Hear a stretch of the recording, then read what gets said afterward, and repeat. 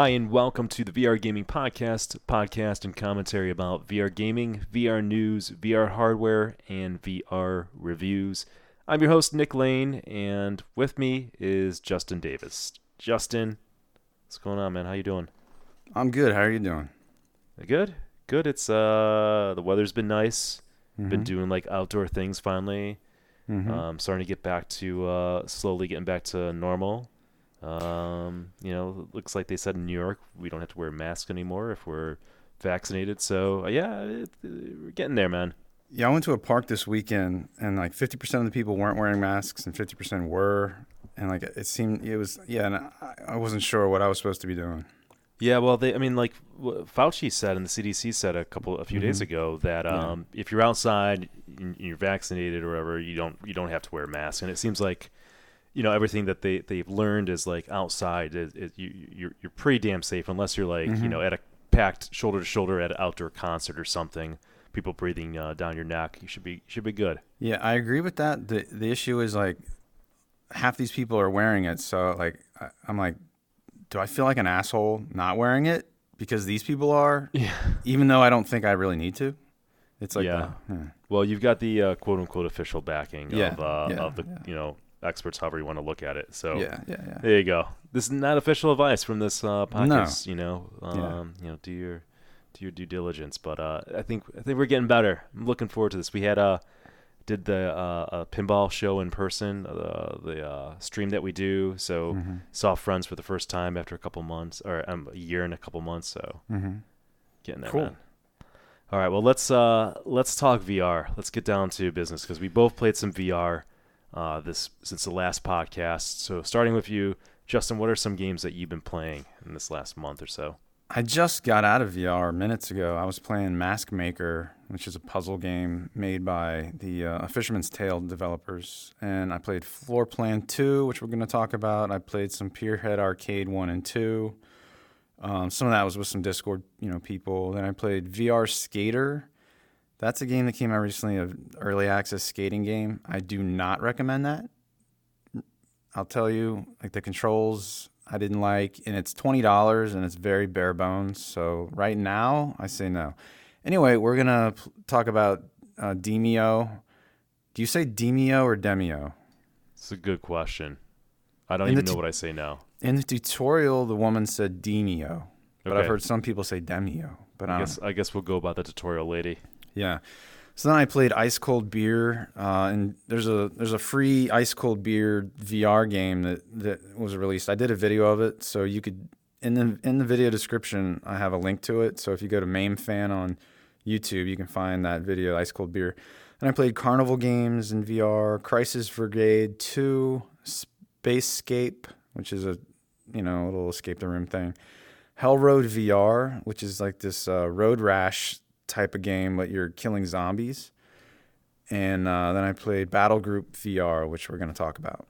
All right, nice. So, I mean, you always play a lot of games, and we don't always have time to review every game or want to spend time reviewing every game. So, on the ones that you listed, I like how you gave the heads up about VR Skater. What about the other ones that we're not currently reviewing in this podcast and may not review? Or what ones would you say people should avoid, and what ones would you encourage them to check out? If you like puzzle games, I would definitely say Mask Maker is a really good puzzle game. Pierhead Arcade 1 and 2. Pierhead Arcade is an old VR game, and then 2 is the sequel where they improved on it and added more games.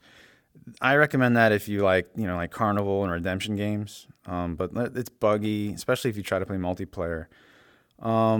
So then that Ice Cold Beer, if you like, Ice Cold Beer is an arcade game where you have a steel ball on this arm that you're controlling with two joysticks. If you're into stuff like that. Carnival games is kind of like Pierhead Arcade 1 and 2, but that came out in 2016. It's not that great. Some people think it is, but I don't think it's that great. But it's a Carnival Redemption game type thing. Crisis Brigade 2. Some people say Crisis VR Brigade 2. There was the original, it's like really, really hard, kind of like cover shooting game. It's very arcade like, but it's as hard or harder than an arcade game, and you're gonna die really fast. but it's fun because it's like, it's room scale. You're like hiding behind dumpsters or hiding behind barrels and stuff and popping out. You got to be very careful. You pop out really fast, shoot a guy, pop back down. So it's that type of game. So yeah, I would recommend that. I got it because it was on sale. Spacescape was on sale, and I got that for like $2. So if you like Escape the Room, I mean, maybe that's a really bare bones kind of Escape the Room thing. Hellroad VR was on sale for $11.99, and I think it's maybe worth it. It had control options where you could tilt your head to turn, or you could use the handlebar, or you could use your joystick. I found using the analog stick the easiest.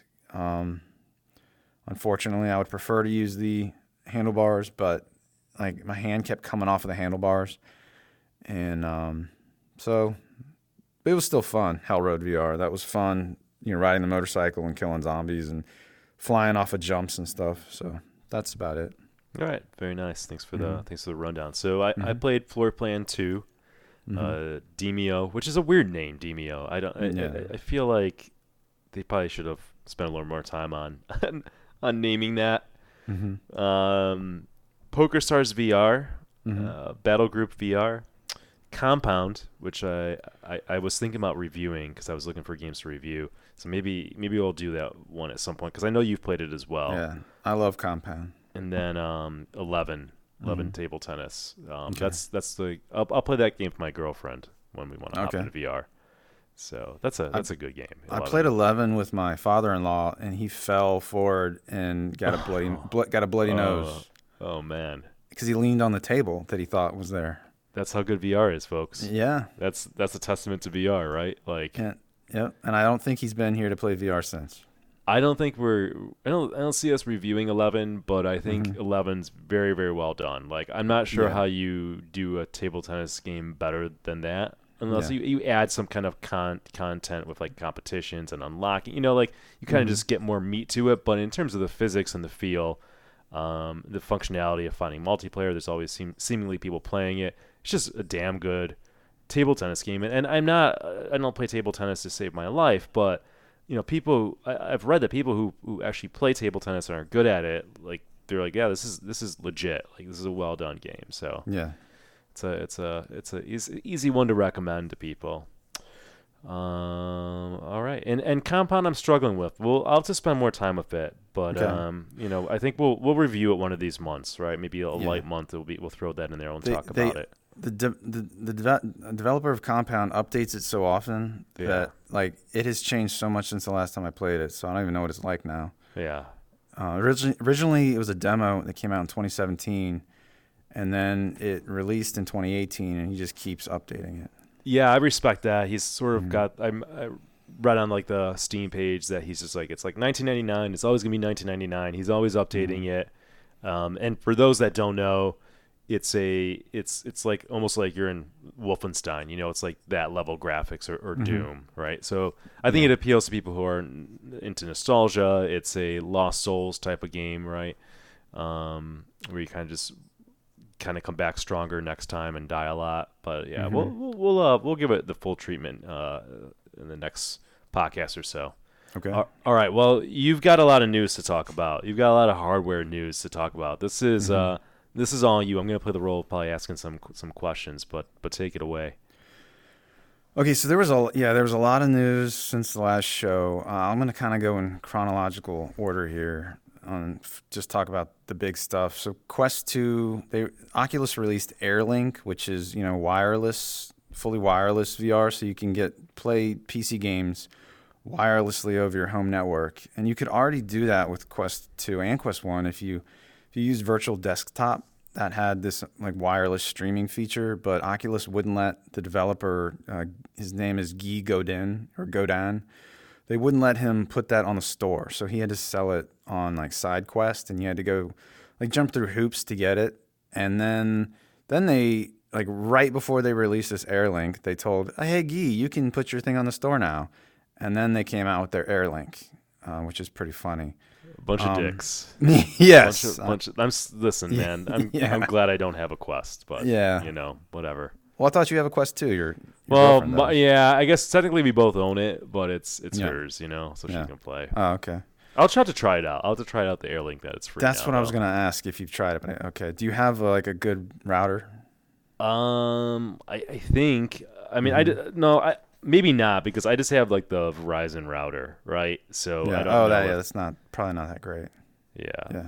I'll give it a shot though for Okay. science. And some people say you need to be close to it, so I don't know if that's possible. I don't know. It's like it'd be like 20 feet away, but there's a wall separating it, so there might be some obstacles there. I don't know. Yeah, you got to use 5 gigahertz, and we'll see. I tried Virtual Desktop Wireless when I had a Quest 2 back when it first came out, and for me, it wasn't good enough. I saw like compression and the artifacts and the color wasn't as good, but like I didn't get a lot of time to mess with it and like configure it, and I'm sure it's improved since then. So like I have Vive Wireless, the Vive Wireless adapter, and when I use that thing, I never noticed any compression issues or any issues like that, because that thing uses a 60 gigahertz like direct connection through the air. Like there can't be any walls in between with that 60 gigahertz. So that thing worked well, but AirLink, some people say it works better than Virtual Desktop, and some people say it doesn't. So I don't know. So anyway, then there's a 100. They also added 120 hertz mode, where I'm sure only a couple games can actually do that. And if you turn that on, you're gonna probably lose your battery, unless you're hooked up via cable to your PC. So then they back in April they had this Oculus Gaming Showcase where the big news was they unveiled Resident Evil 4 as a Quest 2 exclusive, and it won't be on Quest 1. So that's coming in 2021 with improved textures, 3D audio, physical interactions, and manual reload. So that game originally came out in 2005, but they're gonna VRify it. And after watching video of it, that's actually made me want to buy a Quest 2 again. But I'll wait until this game actually releases, I think. And I was thinking I might do like a Homer Simpson gift for my father-in-law, the one that, bloodied his nose. Okay. And let him, give him a Quest 2, and then I'll be like, hey, can I use that to play a game? Yeah, I think I'm gonna play. Like if it gets good reviews, right? Like I'm definitely gonna play the Quest 2. I'm definitely gonna get that game and play it on it. Yeah. So yeah. So then the other big news was Lone Echo 2 is coming on PC only in summer 2021. So that was a big surprise. I thought that was going to be a Quest game for sure because it was delayed for so long that it made me think that it was coming to Quest. Maybe they were trying. Yeah, maybe they tried and said, we can't make it work. This is so funny because they don't even have a PC headset anymore. I mean, technically, with the Quest 2, it can be a PC headset, in quotes, but all right. Yeah. I wish they would still fund that because the Quest 2, I mean, arguably the way they're developing it is they're making this sort of a wireless headset, right? I mean, that's it can be a PC headset, not a PC only headset, but I mean, a lot of people do have PCs. A lot of people have bought the Quest 2, do have access to a PC. So I don't know. I have no hope that they would actually fund this anymore. I think they're 100% on making these Quest only games that can only, you don't need a PC to run it, but whatever. Yeah, I'll be surprised if any PC games come out anymore after Lone Echo 2. It's a bummer, man. Yeah. Yeah, so then the next big news was there's PSVR 2 news. Upload VR said they had some sources that gave them information. So none of this is official from Sony, but they're saying 2,000 by 2,040 pixels per eye, which basically, if you add the two screens up, that's basically 4K. And it's going to have eye tracking capable of foveated rendering. So, the PS5, for it to do 4K at 60 frames per second is really hard for that system. So there aren't that many games that can do 4K 60 frames per second. So I'm like, how are they going to do that many pixels, at like 90, hertz or even higher Either they're gonna have to dumb down the games, or maybe they're gonna run it do what they did with PSVR 1. They're gonna do 60 frames per second and then do some sort of added frames in between to make it look better. Or this eye tracking, maybe they're gonna have eye tracked foveated rendering. I don't know. Nobody's actually that I know of gotten eye tracked foveated rendering actually working well. Because I know a guy that has tried it with his Pimax, and he said that he could just see like aliasing in the edges. Like he could see those jagged pixels and stuff, and it was like distracting. And that's things like that. That's probably why it's taken so long for any of this eye-tracked foveated rendering to actually get anywhere. Yeah, consider me skeptical, right? Yeah, I mean, this is ambitious, and God bless him for being ambitious.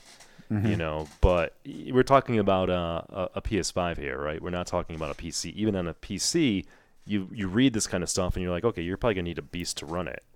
Yeah. So, is there a release date yet on that, or like any indication? Oh well, they've only said 2022. 2022. They've said it's well. Actually, they haven't even said that. They said it's not going to be 2021. Not 2021. All right. So it could be 2023. You know. Yeah. Maybe by then it's easy for them to do, but they're still running on the same platform. So I don't know. Yeah. My guess is late. It's like PSVR came out in October of 2016. It's probably going to be October or November of 2022. So some people have said, well, these specs are going to suck by then. But I mean, it's a console. Yeah. You don't really have it. You can't really go higher than 4K, that's how many pixels it is total. When you get a console, man, if you want the best experience, you need a PC. If you want to be on a budget and not throw so much money into gaming, then a console is a great option. Yeah. So I did a comparison here. So PSVR, so each eye is 1 megapixel, and PSVR 2 would be 4.1 megapixels. That means 4.1 million pixels per eye, versus for PSVR is 1 million pixels per eye. So that's pretty big difference there. Yeah, for sure. And we don't know yet if it's going to be 2 individual screens or a single screen. We don't know. But anyway, the other information was the headset is going to have haptics in it. So you'll feel vibrations in the headset, which nobody's done yet. Nice. There was a company that made, I think, like a gasket, maybe a face gasket that could vibrate, because I remember some people testing that. So I was wondering, I've read some stuff about, using haptics in the headset to try to mitigate motion sickness. So I'm wondering if that's part of it. Okay.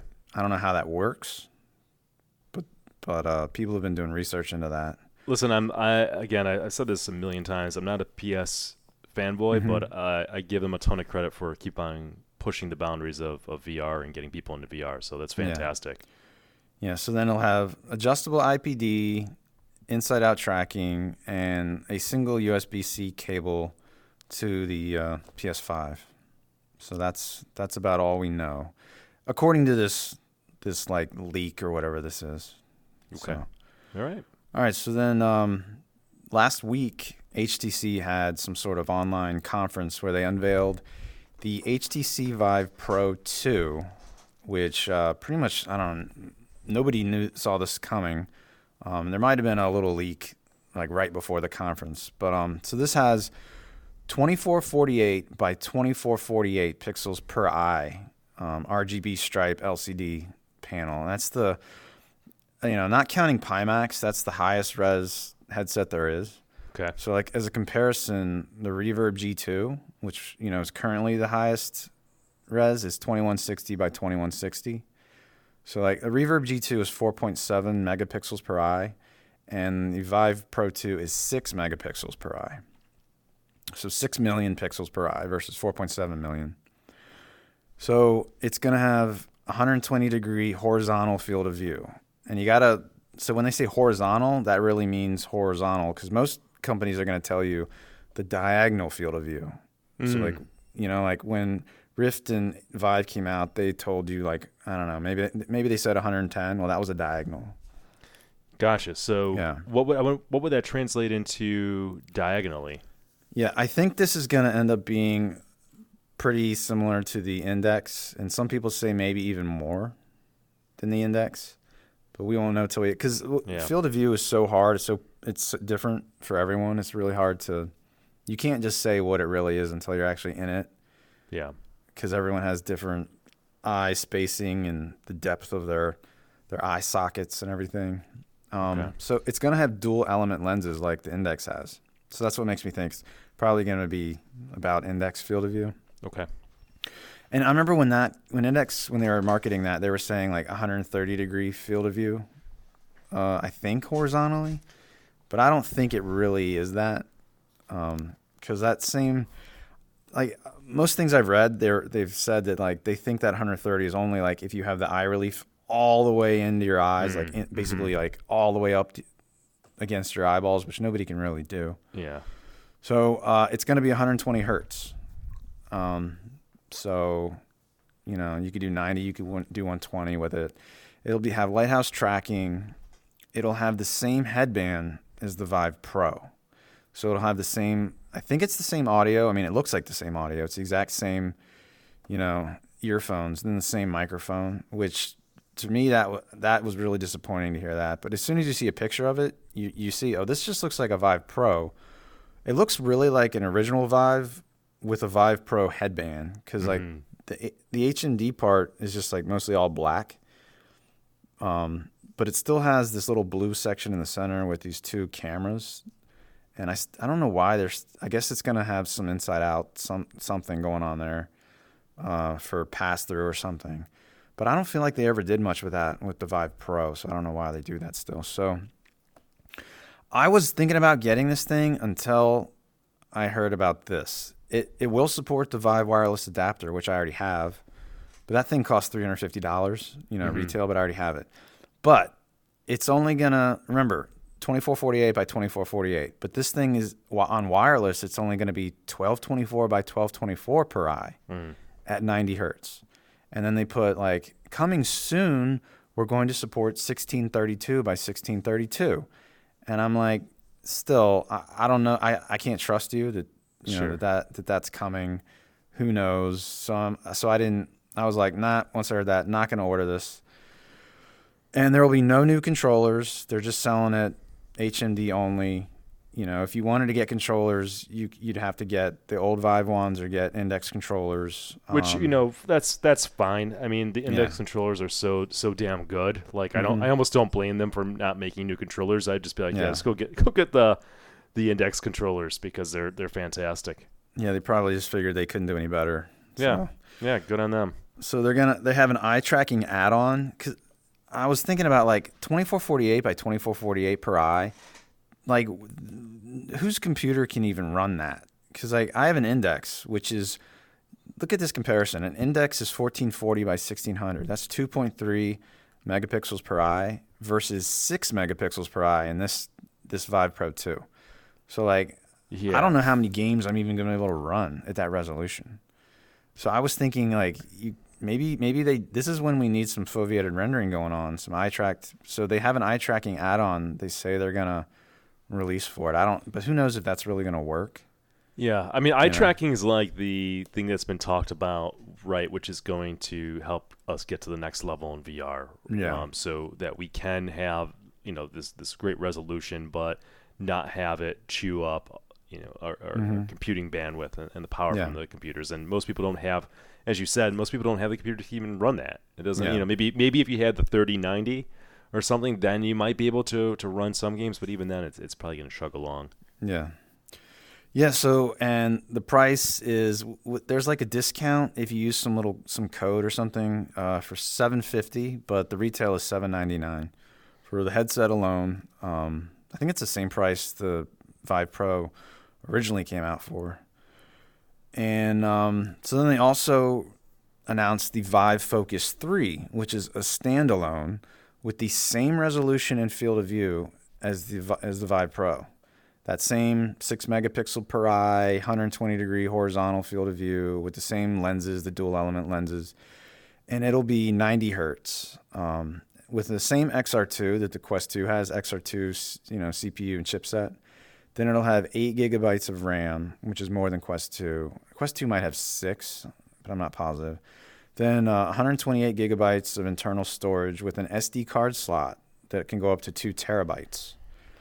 Then 4 cameras, so it's inside out tracking. Then swappable rear battery, which I liked. So it doesn't seem like it seems like there's no battery in the front, which was my main complaint with Quest and Quest 2, that they had the battery in the front. So it's a rear battery, and you can swap it, I guess, as many times as you want.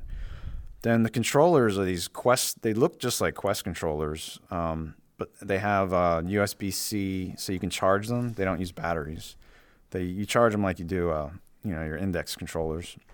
So this can connect to PC via USB-C, and it looks really light and sleek and futuristic looking, and I like it. Everyone likes how it looks, and they say it has eye and hand tracking coming. So it's going to use the same eye tracking add-on that they were talking about with the Vive Pro, and the hand tracking they say is coming. Who knows if that's really coming? I think they might have even said that about Vive Pro.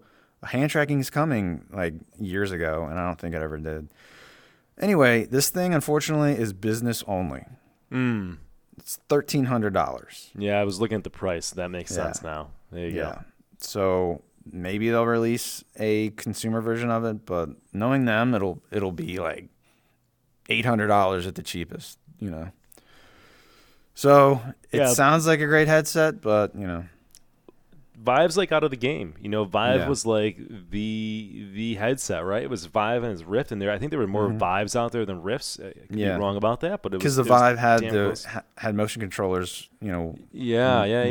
Months before Rift ever did. And now it's just not a thing. No one, people who have a Vive have like the old Vive from like 2016. There's not too many people with Vive Pros compared to other headsets out there. Basically, it sounds like most of the market's moved to Index, or people have graduated to the Index, even though it's expensive. Yeah. Or it's like Index or Quest, right? That's when I'm talking VR with people who are asking me about it and know I'm into VR and want to get into it. It's just like, well, here's the deal. It's $299 standalone, or if you got a beefy computer and you're really going to get into this, then $1,000, and I've got an Index. So those are your options right now. Yeah. Yeah. And a big change with like Rift and Vive, they had Pentile OLED screens. So like Pentile has 2 subpixels per pixel. And that's why now we're seeing all these screens that are LCDs, because with LCDs, you can get the RGB stripe panels you get 3 subpixels per pixel. So that's why like everything looks so much better now. It's not just that they're getting higher res, it's that we're getting these panels with RGB stripe.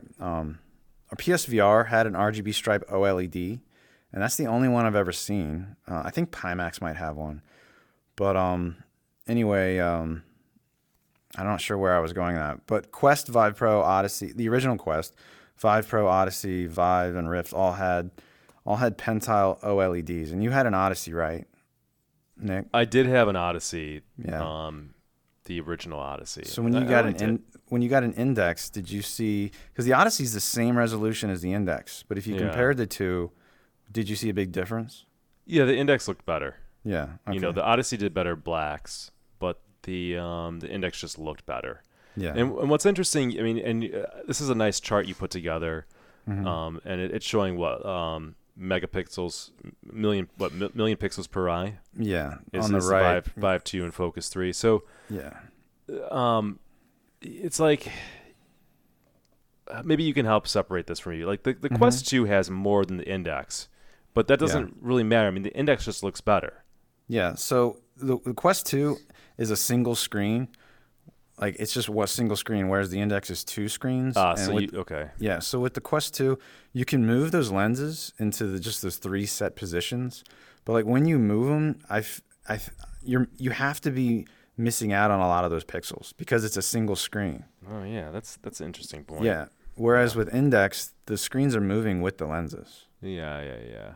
Okay. So that's why I think, I felt this way, and I've talked to other people who felt this way. The Index still looks better.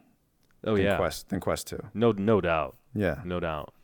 Yeah, I remember it's like, oh, it's got a better resolution and all that. It's like, well, put the thing on, and then it's not even close, right? Yeah, like that's not a dig to the Quest 2. It's impressive, but it looks better in the Index. Yeah, and there might also be some sort of some companies will put in this like layer to kind of blur I don't know exactly what it is, but they'll blur it a little bit to try to hide the screen door effect. And the original Rift did it because I had that too, and maybe the Quest 2 does it, but it just doesn't seem as sharp. And I don't know if they have some sort of anti-aliasing going on or what's going on. But Probably doing a lot of tricks and magic to make that thing look good. Yeah, I know. Given what's running on. Mm-hmm. All right, yeah, nice breakdown. What are you excited for? Anything? Oh, hardware? Yeah. I'm Where's your not. excitement lie? Nah, I'm not excited about it. Well, I'm actually out of that stuff. I'm most excited about PSVR 2 because we're gonna get, it's just gonna improve PC VR, the games we get, because AAA developers are gonna develop for it, and then hopefully they'll develop for PC, because PS5 is so similar to a PC that it's gotta help that in that respect. But all the other hardware, I don't really care about it. Yeah. No. Again, I mean, we don't have a hardware problem right now. Yes, Yeah. I want to see, new hardware come along. That's great. We always want it to look the best as possible, and that adds to the immersion. But the biggest problem in VR is not hardware at this point. I don't think so. Yeah. If somebody could release a headset that had no compromises and had it all, and even if it was really expensive, I would buy it. But there's too many compromises, and maybe it has a bunch of features, but then it's extremely heavy. There's a comfort. I mean, there's too many things that they can't get it all right, and I'm just waiting for something like that. Yeah. All right. Let's move on to the reviews. Yeah. First, we've got Floor Plan 2. Mm-hmm. And this was we got complimentary copies to review. So thanks to Turbo Button, came out April 1st this year. It's currently sitting at 90% approval, rating positivity on Steam. It's also on Quest, and it's a $24.99 is what it sells for. So I'm gonna let you drive the ship because you are the puzzle guy. We talked about this before. You like puzzle games. I really don't like puzzle games. And I tapped out of this game pretty early. Yeah. I gave it the quote unquote college try, and I'm not even going to give this game a rating because I didn't play it enough, and that's not fair. But I will chime in and give my impression of it and where I'm at. So go ahead, man, take it away. Okay, so the story, even though I beat the game, the story is basically you're hired by this company, you're a new employee, and they've tasked you with finding some sort of mystical relics. So you have to go through these different escape room like scenarios to eventually find these relics that basically the CEO of the company needs this relic to further her plans. And so like I said, it's escape the room. So you have to go into this room and interact with objects and figure out how can I use this object to solve that thing over there. And so you're in an elevator. So the original floor plan, you were in the elevator the whole time, and you would just go to different floors. So one floor would have it would be like a wintry stage with a snowman, and you'd interact while in the elevator with the floor. Whereas in this game, you actually get out of the elevator and go explore. So that's the main difference. So there's a lot more story and stuff going on in this game. So you're gonna explore each floor, and so there's some of the floors. There's a museum, a bathroom, an Egyptian tomb, a dance club, a space station, a bee headquarters, like honeybees. Some of this stuff's weird. Then there's a swamp, and then there's an alien world. And you have to go, using the elevators and go to these different areas and, mess with different things and solve puzzles. I guess I'll get to the graphics. The graphics they're very basic because this is also on Quest, so but the original floor plan looked the same way. It's basic cartoony graphics, nothing you're going to be impressed by. It's all clean looking, nice looking. The sound, I don't remember anything special about the sound. Did anything stand out to you, Nick? The sound in the game, Yeah, or the in sound. general? Yeah, the sound. Yeah, it drove me nuts. I didn't like the Drove you sound in nuts. the game. Ah, okay. Like Did it bother you at all? Was it the music? No, I can't even recall the music. Okay. But like, so. I thought know. Yeah. I know. I know what you're gonna say. Yeah. So when you talk to people, they go blah, blah, blah, blah, blah, blah, blah. Is that what you're doing? Yeah. I mean, I thought like the production quality was pretty decent on this game. Yeah. You know, like it had a level of polish.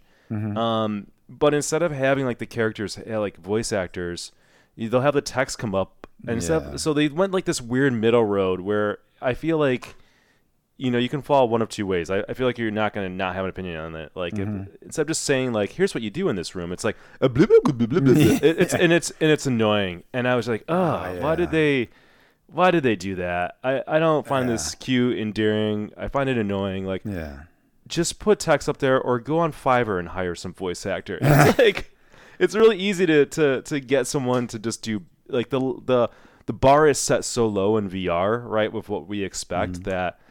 I don't know why they just didn't spring for that, but yeah, I found that annoying. I'm glad I asked you because I forgot about that. Yeah, that annoyed me a lot, and I feel the same way about every video game where they do that, where they just do the nonsense. I think that's the worst nonsense I've ever. Yeah. I can't even think of another game that I'm sure like it would bother me, but that was in particular. I was like, it's like nails on a chalkboard to me. It just kind of. Yeah, it's too bad because I thought like going into it, I was like, this is, the production quality looks pretty solid. It reminds me of like Trover graphics, Trover Saves the Universe kind of style graphics, which is fine. Like, but yeah, I was thinking the same thing. The only other sound that stands out to me was there was a hand upgrade I got where my hands farted every time I did grip. They went every single time. I guess you didn't try that or get to it yet, but I mean. You might think that's funny, but it got annoying after a while, and I switched my hands back to the normal hands. But I mean that's way better than the. Yes. Yeah. So the controls are teleport only, which I never like. I would prefer to have free locomotion. There's a fanny pack that's cool. Like you can store item. You grab at your waist and you pull out, and you have this like elastic fanny pack, and you can store items in there. And if you pull it all the way over your head, it takes you into the options menu. So that's cool. As far as immersion, it's very interact. You can interact with everything. I mean, so it's immersive, I think. Yeah. And I want to say one thing about controls too. This is another thing I can chime in with it. Yeah. Another thing that kind of rubbed me the wrong way early on was they're like, okay, thumbs up to like show you acknowledge something or move on. Yes. So I would do the thumbs up, but nothing would fucking happen. Yeah. I feel like I'm doing a pinball podcast now. So I cursed like a sailor in that one. But that's like fine. I would do the thumbs up, nothing would happen. But you'd have to like do a thumbs up, and I'm using the index, right? And but I really would have to click the trigger button to acknowledge it. So I was like, why would they do that? Like, I know. You just thumbs up. This is VR, man. This is the whole point of VR, is to feel immersive. The only thing that I could think of that they did that is like, so like you don't accidentally thumbs up and go through everything. But there's better ways to do that. I feel like that, and again, I feel like in terms of immersion and controls, that was kind of another kind of weird thing that they did. This game kind of feels like a 2016-2017 game in terms of stuff, like you mentioned, the teleport only, which was in a game like this, whatever. That didn't bother me that much, but those are things that stood out that were kind of annoying. Yeah, that annoyed me with the thumbs up thing, and my guess was that they didn't want you to have to do thumbs up for everything, so you do it so then they just made it a button press for some, instead of having to do the thumbs up so many times. Yeah. But I didn't even like having to do the thumbs up so many times. Yeah. I kind of wanted to just do a button press, like to just get through it. Yeah, there's got to be a better way. Yeah. It just seems like they did not make the right choice there, right? Like it was a little jarring. Yeah. And so then one thing I want to talk about is like, so some of these puzzles like don't make any sense. There and in the elevator there's a help where you can like push a button and then it'll give you a hint. Which was And, nice. like, I mean, games like this need a hint system, so it's fantastic. This game needs a hint system, because there's so many puzzles that don't make sense. And a friend of mine also played this game and beat it, and I was asking him like, what do I have to do here? And he was like, told me what it was, and I was like, well, how the hell was I supposed to know that? And he said, I just accidentally figured it out. I didn't even know why it happened. And then we both felt at the end of the game, neither of us could figure out what to do, so we both had to go online and watch a video. And I promise you, I never would have tried what it was. I would have just given up. I could have tried for hours more, and I would have just given up and never been able to beat it until I watched that video. And again, I'm glad that you like puzzle games because this means something coming from you. I feel like, right? Yeah. Because you've played enough of them. You kind of know what makes for a good puzzle game. Whereas I'm kind of like the everyman, maybe jumping into a game that's not my genre. But yeah, that's interesting. That's a big problem. Yeah, but most of the puzzles, most of them made sense and were good. So I'm just picking out right there. I was picking out just the ones that were issues. Yeah. So as far as lastability, Steam says I only have 2.3 hours in this, so that's short. And you beat it, yeah. For $24.99. Yeah. Like I said, the production quality is pretty good on this game. Like that's one thing I can say about it. But but like they're on there where they describe the game, they say 4 hours, but maybe there are these things you can find called red Harrys that are like these little I don't know if they're stuffed animals that are like little red porcupine guys. Yeah. They're like hidden around the game and you can find them. And I think if you get enough of those, you unlock those hands that I was talking about. So those fart hands that I got. And there are a lot more you can get. I barely unlocked any of that stuff. So maybe some of that time is finding that stuff. But then also once you beat the game, it tells you there's going to be like DLC that's coming. So an update to the game. I don't know if that's going to be free or what. Okay. So as far as rating, if you like puzzle games, I would recommend it, but not at $24.99. I would only recommend it on sale. I did a Steam review where I said that. I was like, I don't recommend this. I only recommend this on sale.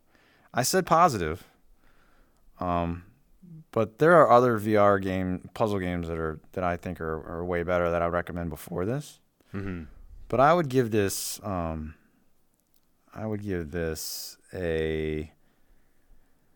wavering here between 6.5 and 7.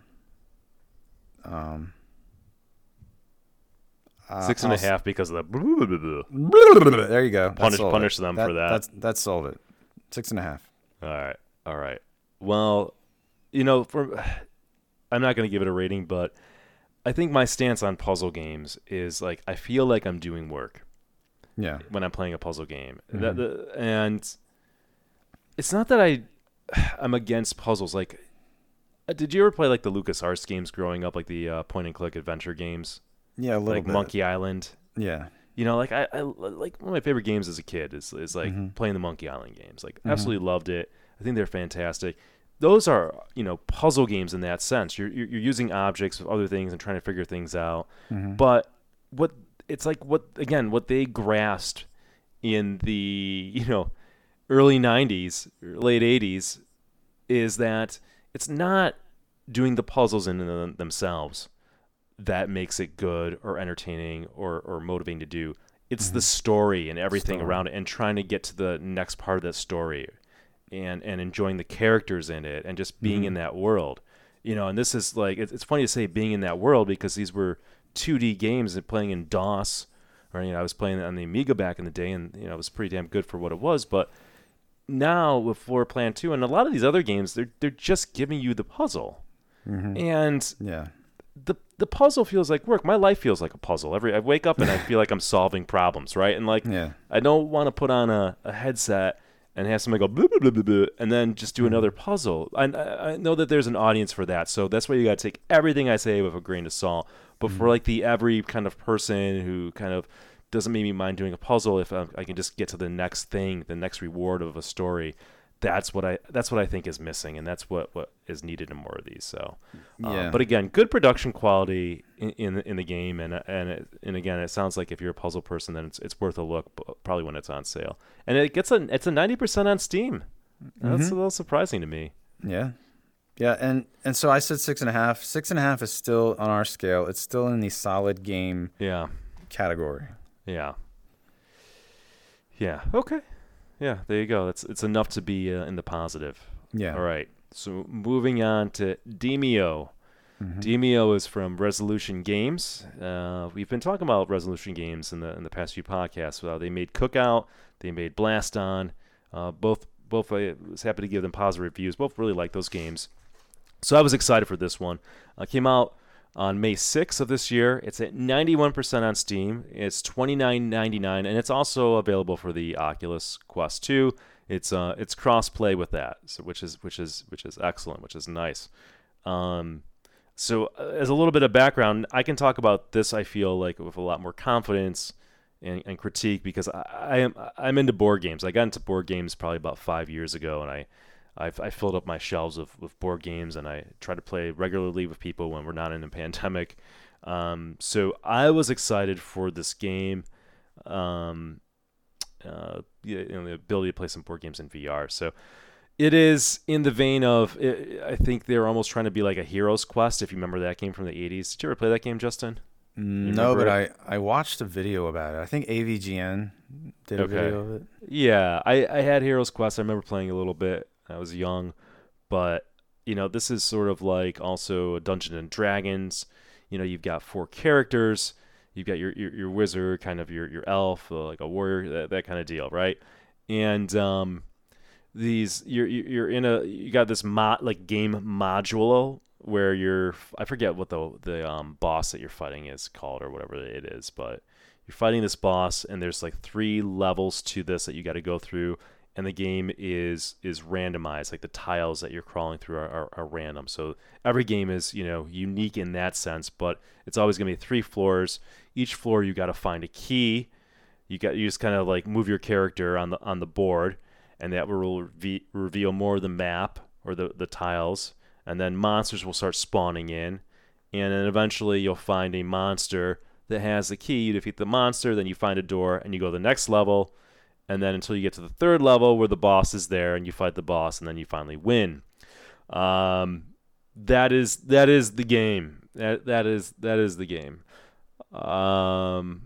You don't have a strong background in board games, right? You're kind of as a cat, like maybe every person who's played some board games. Well, I think you mentioned when I was a Stratego. kid, I loved board games, and I have a ton of them still at my mom's house. But I think once I discovered video games, that's when I stopped being interested in board games.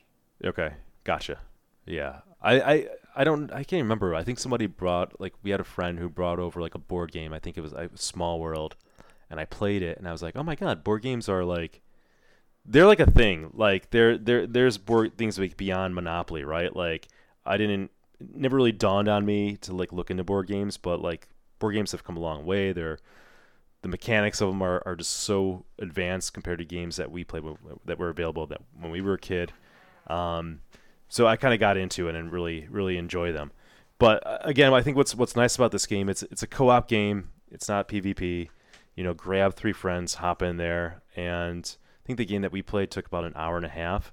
I have to imagine that game should take under 2 hours because you're fighting the Quest battery. So I'm sure it was designed with that in mind, which is fine for a board gaming session. I think most board games are, that I play would be make 1.5 hours. More like medium to heavyweight would be 1.5 hours to 4 hours in real life. So it kind of hits that.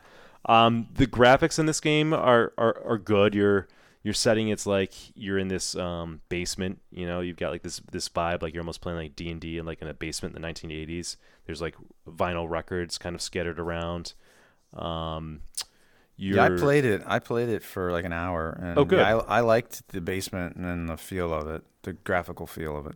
Yeah, the graphics are good. The graphics are on point with what they did with Cookout and Blast On. Mm-hmm. Kind of cartoony versus like trying to go for realism, which works. there's some nice effects. I know that somebody did a graphics comparison versus PC versus Quest, and PC that does get the better graphical version. There's some things that are omitted on the Quest 2 to make it run, like some visual effects. So it is nice. I mean, I hear the argument like, oh, they got to design a game around a Quest 2, so that's why PCs are always dumbed down. But look, they were able to add in code and put things into the PC version that's on the Quest 2, so that argument goes out the door for other games. So yeah, I mean, I think the graphics are great. I was able to, I think I was running in 120 hertz. I think I've even played at 144 hertz. Maybe it slowed down when there was a lot going on the screen, but they're good. Your friends are represented by, I think, just a face mask avatar, not the full body, and you can see their hands. So good graphics. The sound in the game, I think it got the job done. I don't remember it being bad. I don't remember it being anything like we got to talk about the sound for a long time. Yeah, I can't even remember if there's music playing. I can't either. Yeah. So that's sort of like when we talk about sound. It's like sometimes if it's not terribly memorable, that just means it got the job done and it was fine, right? Like, you know, I spend a lot of time sometimes if it's bad, like what we just talked about, Floric Plan with the yeah, or if it's like really phenomenally good, which is like we see in a lot of horror games, they really focus on the sound. Now the controls in the game, I thought like the controls in the game for like moving yourself, like rotating the board, was pretty good using like the index controls. You kind of grip and you just kind of rotate your hands, almost like you're doing a steering wheel, or you pull out. That's kind of intuitive to me. I liked it. There was one friend in our group who was on an index and he didn't like that. He switched to like moving the joystick, but I like that kind of movement in a game and rotating out. I was always able to position myself to see what's going on. I think I think it was Upload VR in their review. I'm sorry if I'm getting it wrong, but I think it was Upload VR in their review. They kind of came down on it a little bit because, like, I think Road to VR. Okay, one of those. I apologize for not getting it right, but in the review they were kind of criticizing it for like they're not utilizing VR controls in the way you move your character. So like you would aim at your character like you have a laser coming out of I guess your hand. And then you click on your character, you pull the trigger, and then you click on the space that you want it to move, versus actually moving your hand, pinching it, and then moving it. I'm sure that's a design choice to, you know, make it less frustrating and accessible, right? I can see people trying to grab it. Oh, I can't grab it, you know, and I can't get to sit in the right tile. I didn't mean to do that tile. Like, I get that. You know, I had a friend who just got a Quest 2, and you know, he's trying to play PokerStars VR, and he was having trouble with the controls. You know, for a VR veteran, I get it, and I can plow through it. But so I kind of get why they probably did that. I'm sure that's why they did that. But I think the real answer is that you make it an option for VR veterans to do the immersive way. I mean, that is the point of VR. I don't want to just be in the game and have a helmet on my head. I want to use my hand like I would be playing a board game, and I want to pick up my piece and I want to move it. I want to pull a card out from my hand and put it on the table and play it. Like things like that. So I think that there's a way to do both, right? Make it like, call it like beginner, right? You know, you start the game, you pick your controls. Do you want beginner? Do you want advanced or VR veteran? Just give the option. Maybe they can still do that. They're still working on the game. I know that they have a free module coming out. They said sometime in the summer to add to it. So we'll see. And when you do the cards, you do actually physically grab them, and then you place them like on your character or on the enemy, right? I can't remember. I thought you just pointed to them. I know. I played this yesterday, and that's what I remember. I remember actually pulling the card out of my deck and physically moving it to the piece.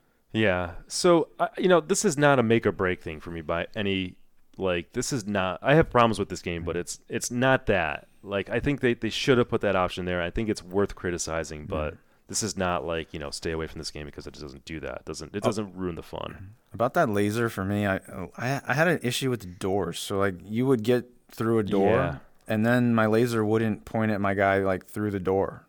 I didn't have that issue. Okay. Like, so let's say your guy is standing right in the doorway, and it's your turn, and you want to pick him up. Well, or he's just on the other side of the doorway that you just opened or something. It won't let you point at him. You have to actually. It's as if the door's still there, is what it is. So you can't point at him. You have to go above the door. Okay. And grab your guy that way. I didn't run in that issue, but I must not have been trying to do that. I must have just naturally worked around it, so it worked. You might have had a more aerial view, because I read that you can change it to where, so like you don't have to like look down at the board. You could change it so the board is actually like 90 degrees, like you're like bird's eye view or something. Yeah, I think some people were like some people in our Discord were worried about like their neck. Yeah. You know what I mean? Like, and I guess looking down, then again, you're playing board games, so you kind of do that anyways. But then again, you don't have a helmet on your head. So, yeah. I get it. I get it. But it's nice that, again, they did think about that and give the option there. Rolling the die in the game doesn't feel very immersive because it sort of disappears, even if you throw it on the table. Like, it's kind of weird. And you grab it with your laser pointer. Yeah, you grab it with your laser. Why don't I really roll the die and shake it and really, like, you can kind of throw it. It's just not done. It's not done right.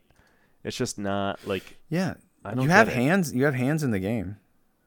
Like, I remember seeing the gloved hands. So why can't I put it in my hand and shake it around? That's these kind of weird things that are going on with this game. I think somebody speculated that it's going to come out like a flat screen 2D version. Well, fine, but why are you making this is a VR game first and foremost? Why are you not doing these things? And Resolution did a great job of Cookout, I thought, and Blast On. Those games are very immersive. So it's just a little bizarre in terms of like the controls immersion factor with that. Anything else before we get to last ability? So I played it single player first, and I didn't make it very far. It had me pick a character, and then I guess it would automatically pick the other two. Okay. And then I wanted to just like control my player, and then have the computer control the other two, but they made me control all of them, which to me was kind of weird. I didn't want to have to do all three. But I don't know. I think we made it through one area, and then I got killed, and then pretty fast in the next one. Then I was like, well, let me see what online's like. So I just got in with some random people, and it put me in like while they were already playing. So that must be how it works. Oh, you don't have somebody dropped or something. Yeah, when we were playing a game, we had a friend join us like halfway through, which was that was kind of nice. Yeah, that they were able to do that. Yeah. So, we were going, taking our turns. Nobody was talking. So then at some point I asked a question, and then the person answered my question. So to make sure that, you can actually hear everyone. But the one thing that I didn't like was there was one person like the whole time that we were playing. This is a physically demanding game, Justin. So, Yeah, it is. So I guess I got to give him a break. Yeah. I have that problem a lot when I play with random people. Yeah. And it's usually games where like a mini golf. I've heard people do that, and it's usually games where they have no business. Yeah, like being out of breath. And I don't want to I don't want to say anything to him because like he could just be, have a health issue or something. Yeah. With our luck, there's some health issues, and we're being jerks, which is wouldn't be the first time in my life. Yeah. Well, I'm glad you brought up how you played it, because I think there's a really good point with this. If you're gonna play the single player, maybe you'll like it, but this is really a game. Like there's games you can play single player board games by yourself, but really the fun in getting everything out of board games is playing with a group of people you like and ideally know, and then going through this adventure together and working together and talking about things, right? Like that's really going to determine your fun factor. So if you got some friends who like board games and get together, then yeah, I think you're going to have some fun with it. But if you don't have that and you're sort of subject to pairing up with randoms and stuff, or just playing by yourself, that's probably really going to eat into how much you enjoy this game. Yeah. Last ability. So I got to say this game is pretty. I'm really disappointed in the last ability, and also the price of this factors into it. So this game is the most expensive game from Resolutions that I played. Blast On was $9.99, which is an incredible value. Like, it is a no-brainer. Go out and get that game. Cookout, which they just released on, it's been out on Quest and Oculus for a while. Just came out on Steam like a month or two ago. 1999. Again, good value in that game. Nice 4-player cooperative game. This game at $29.99, I was like, all right, Resolution, I think I know you guys. I think you're a studio, you know what you're doing. You kind of there's some polish to your games. Yeah, $29.99. Man, there must be a lot here. Must be a lot more than the other games. And then I played the game and beat it in an hour and a half. Wow. And that was it. And sure, you could say, well, look, you can play it again, and the dungeon tiles are going to be different. Well, it's the same dungeon. It's the same bad guys. Who cares if the tiles are laid out a little different? Like, yeah, I could be another character, but like I don't understand the price on this game. I don't get it. And somebody might say, well, look, they've got another module coming out in the summertime. Yeah, well, it's not out now. Yeah, increase the price then. This is 100%. This game should be $9.99. It should be $9.99. And I almost wanted to have a friend who actually designs board games come on and talk about this, but I didn't. I wasn't that interested. After playing Demeo, I was like, this is not even worth my time to invest into it. As a board game, it's okay. Like if this came out as a board game, it would be nothing special. Like there's just way better board games out there. They could have even licensed a board game and turned it into this. So yeah, I have a huge problem with the price on this game. I think it's way overpriced, and I don't know why. There should have been 3 times the amount of content in there that was in the game. This game should have launched at $29.99 with 3 modules, and then a couple more for free on the way. Just really, really odd. Really odd that they did it that way. I can't think of a good justification for that. I'll probably play it maybe a couple more times, especially maybe with friends who get it and I didn't play with yet, and just to kind of spend time with them and go through it. And I'll probably have a little fun, but it's just way too light on content. Yeah. These types of games aren't even my thing, so yeah, $30. If it had been $9.99, I would have kept it, but I refunded it after an hour. Yeah, $30 is just too much. I played it the day after it came out, and I ran to Steam. I was so disappointed, and I think I have the top. Like, I have 177 people found my review helpful. So wow! I think I nailed it. So I'm not like it has 93% of Steam. It's the highest rated game of the 3 that we talked about, and yet I think a lot of people do feel the way I do. I think the thing is this: Resolution games, they're smart.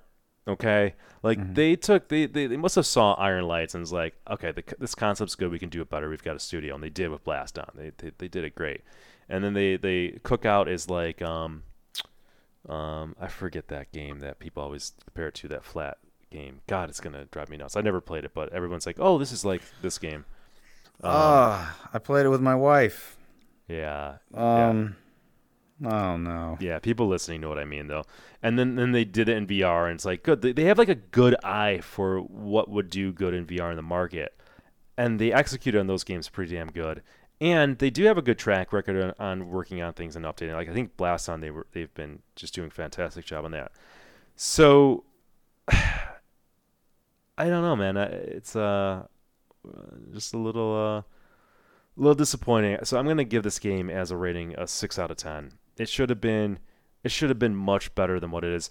I think that Resolution Games nailed it in terms of realizing that there's a market for a board game like this, and I think you're seeing a lot of positive reactions to this game.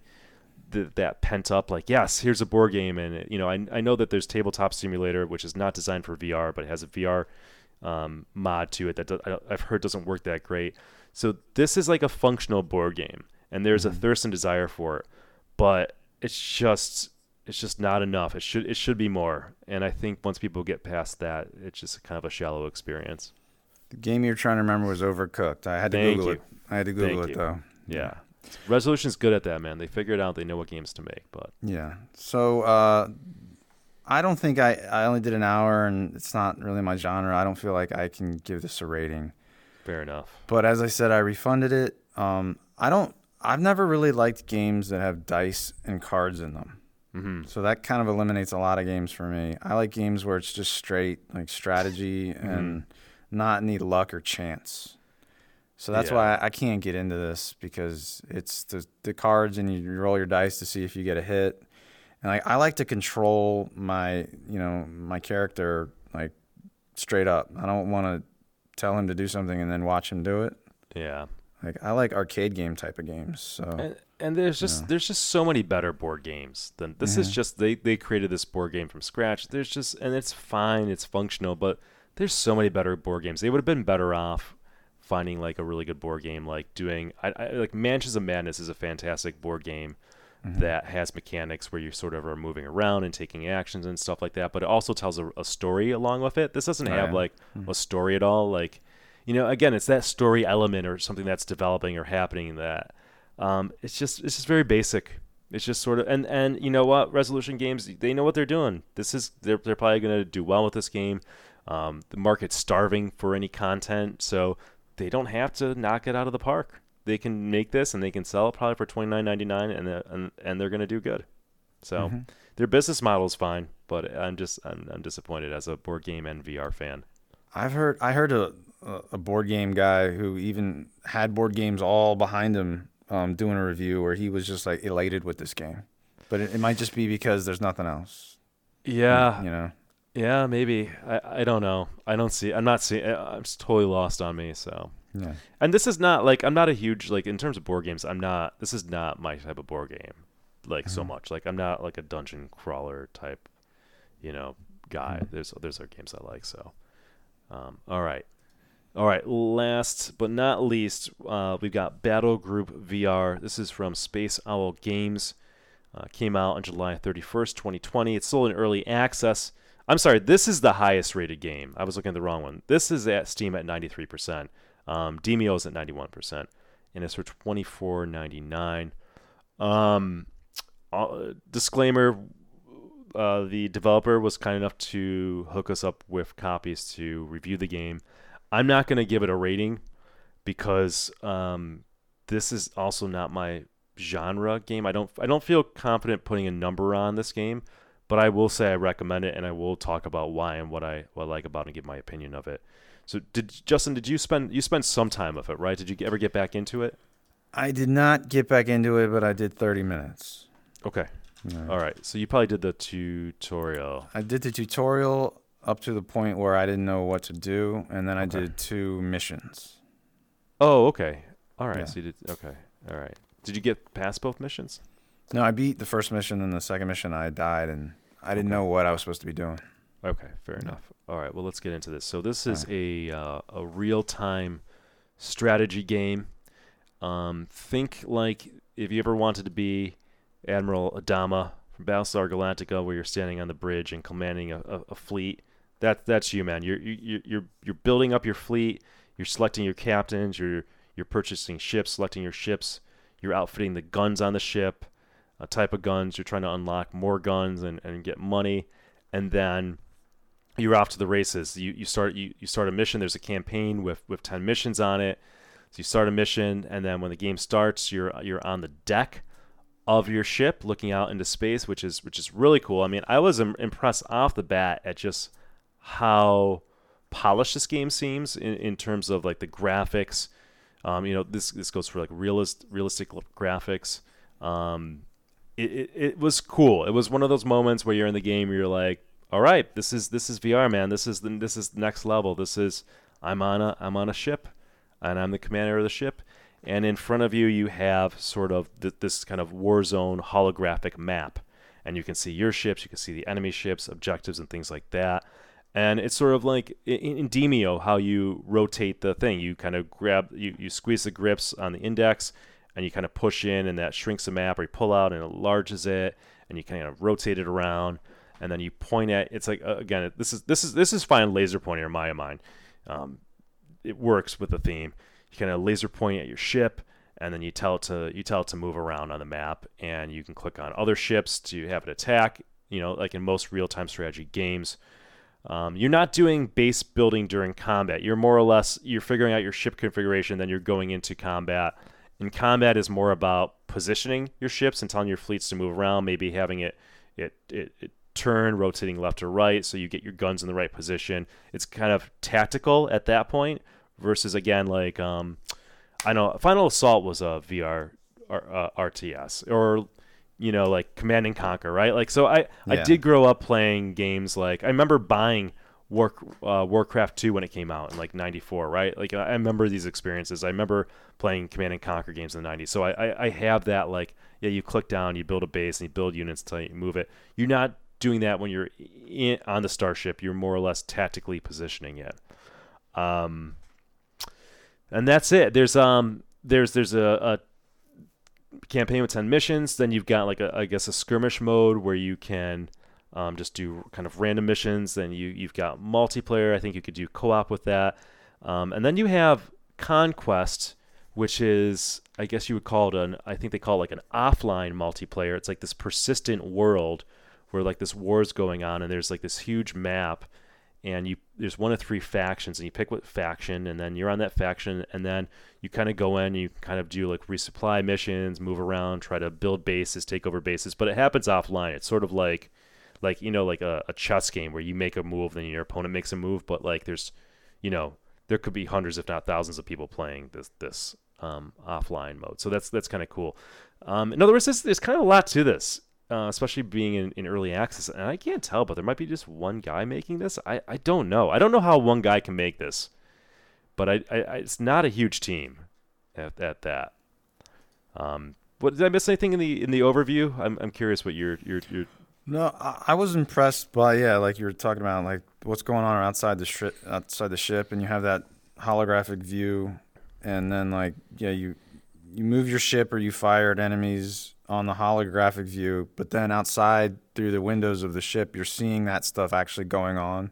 Yeah, so it's almost like you're controlling a movie you're watching through those windows. Yeah, sort of. It's pretty awesome. I mean, anybody who, like thinks like Battlestar Galactica or, Star Trek and they want to be like the commander of a ship, this is probably like a wet dream for them. There isn't anything better in VR right now, and it's pretty damn I'm pretty damn impressed with it. I think when I say I'm not going to give a rating, I don't think I have the chops to rate this game as an RTS, right? Like it'd be like, when you're talking about Demeo, you're not really a board game player, so it's a little harder for you. I could talk about the nuts and bolts of it, how it felt, how it looks, how it sounds, but is it a good RTS? I don't know. I've played, I think, 3 or 4 missions now. It's like got maybe 3 or 4 hours on it. I did some Conquest, and I'm impressed, and I want to play it more, even though this is not my genre, which is pretty impressive. I'm looking at screenshots now, and again, the graphics are really good on this game. I'm sort of jumping around, Justin, and just kind of freestyling this in terms of what I'm focusing on. So there's the view when you're in the game. There's a view where you're standing on the deck. You can also be still standing on the deck, but actually physically take control of the ship. So you can manually steer it and manually fire the guns rather than just kind of telling it where to go, which is cool that it allows that. Yeah. That's part of the tutorial. It was at the end. Well, I got stuck on the tutorial at some part. I didn't know how to do the thing that it wanted me to do. I couldn't figure it out.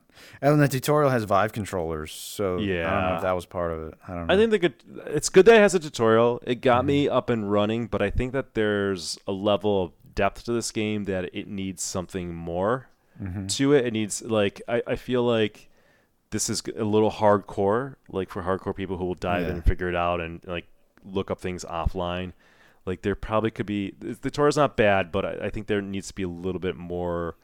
And it actually was probably 15 minutes or something, so it's not bad. But there's just stuff in there that I'm sort of scratching my head and kind of figuring out trial and error. But yeah, you can actually take control, which was really cool. I mean, I thought that's awesome that they have you do that. I didn't utilize that though much in the game. I just kind of stuck to pointing and clicking. And there's also a spectator view, so you can see it kind of cinematically and see it kind of happening all around you, like you're out in space looking at it. So just a lot of good design decisions in this game. I think that my biggest issue, if I had to pick one, is I sort of didn't always know what was going on. I feel like there's a lot more to this game, but it seemed inaccessible to me without having to really roll up my sleeves and invest a lot of time in trying to dive in and look up like in forums and try to find videos and stuff like that. And because this is not necessarily my genre of game, I wasn't motivated to do that. But I am motivated to go in and keep on playing more and trying to go through the campaign. So that's kind of where I'm at. Okay. So the thing, I think it was setting waypoints in the tutorial, and for whatever reason, I couldn't figure out how to do that. And then I just exited the tutorial and started doing whatever the first and second mission was. I got stuck on that too. I got through it. I think what you're supposed to do is you click on it, you click on your ship, and then you like click where to go, and I think you like on the index you click the stick down. I think that was it. Yeah. But the way it was explained, I got stuck there too, and I don't even know how the hell I figured it out, but I did. Yeah, so that part is he needs to fix that part because it's good to hear that I was not the only one. Yeah, see, that's like me. You know how I tell you I don't like to solve puzzles, or at least that's like a puzzle I had to solve.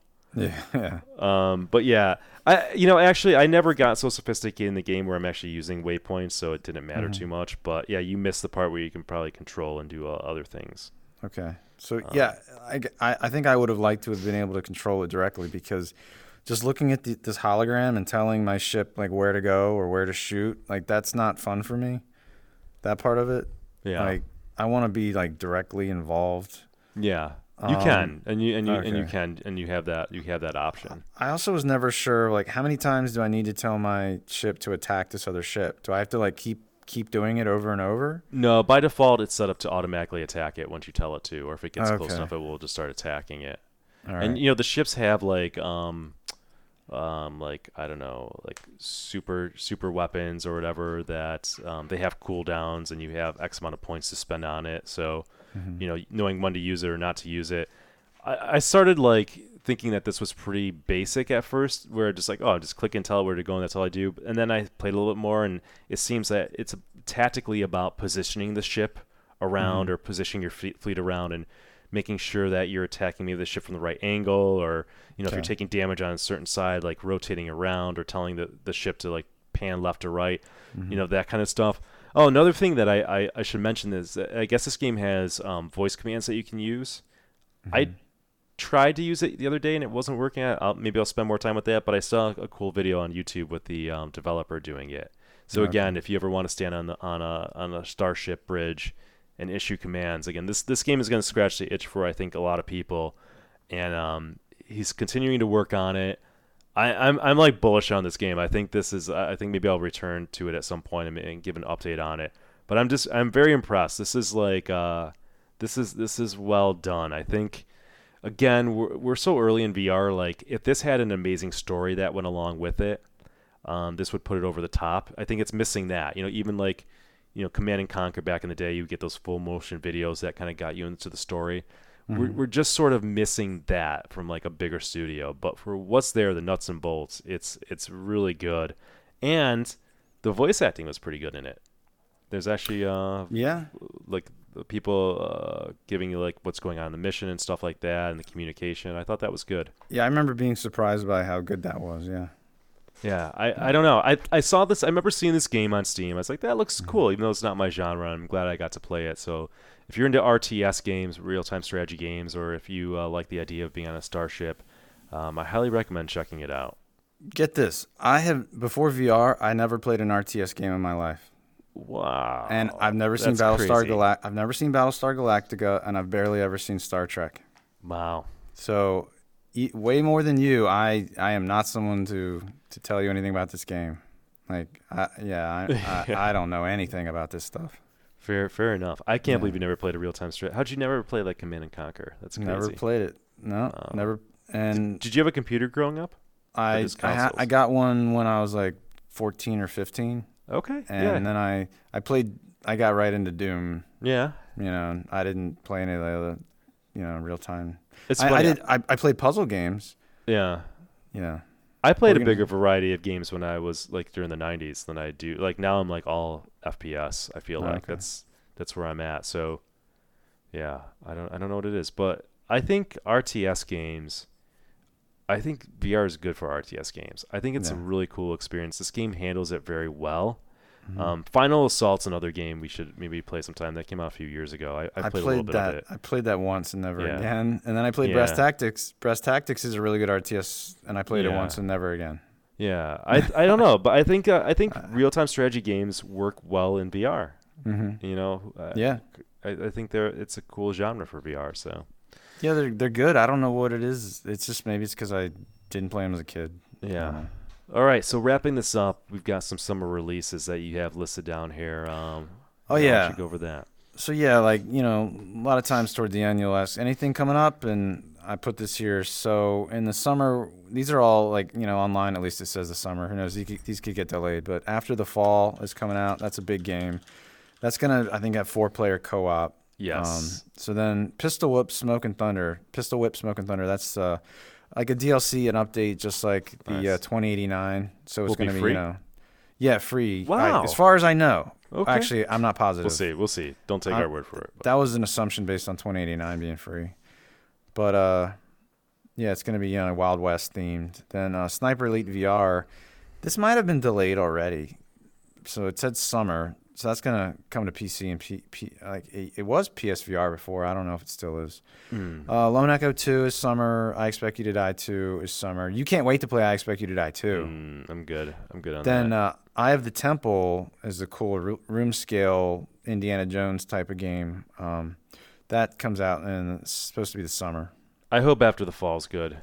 I do too. I really am hungering for like a good co-op game, whether it's dungeon crawler or, you know, again, my dream would be like a Left 4 Dead 2 style kind of game in VR. Yeah. So, come on, Valve.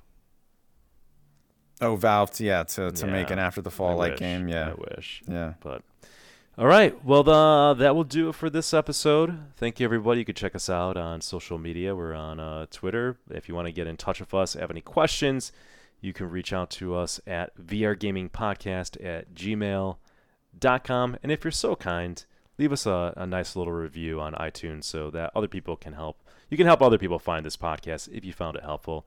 Other than that, we'll see you next month. Take care.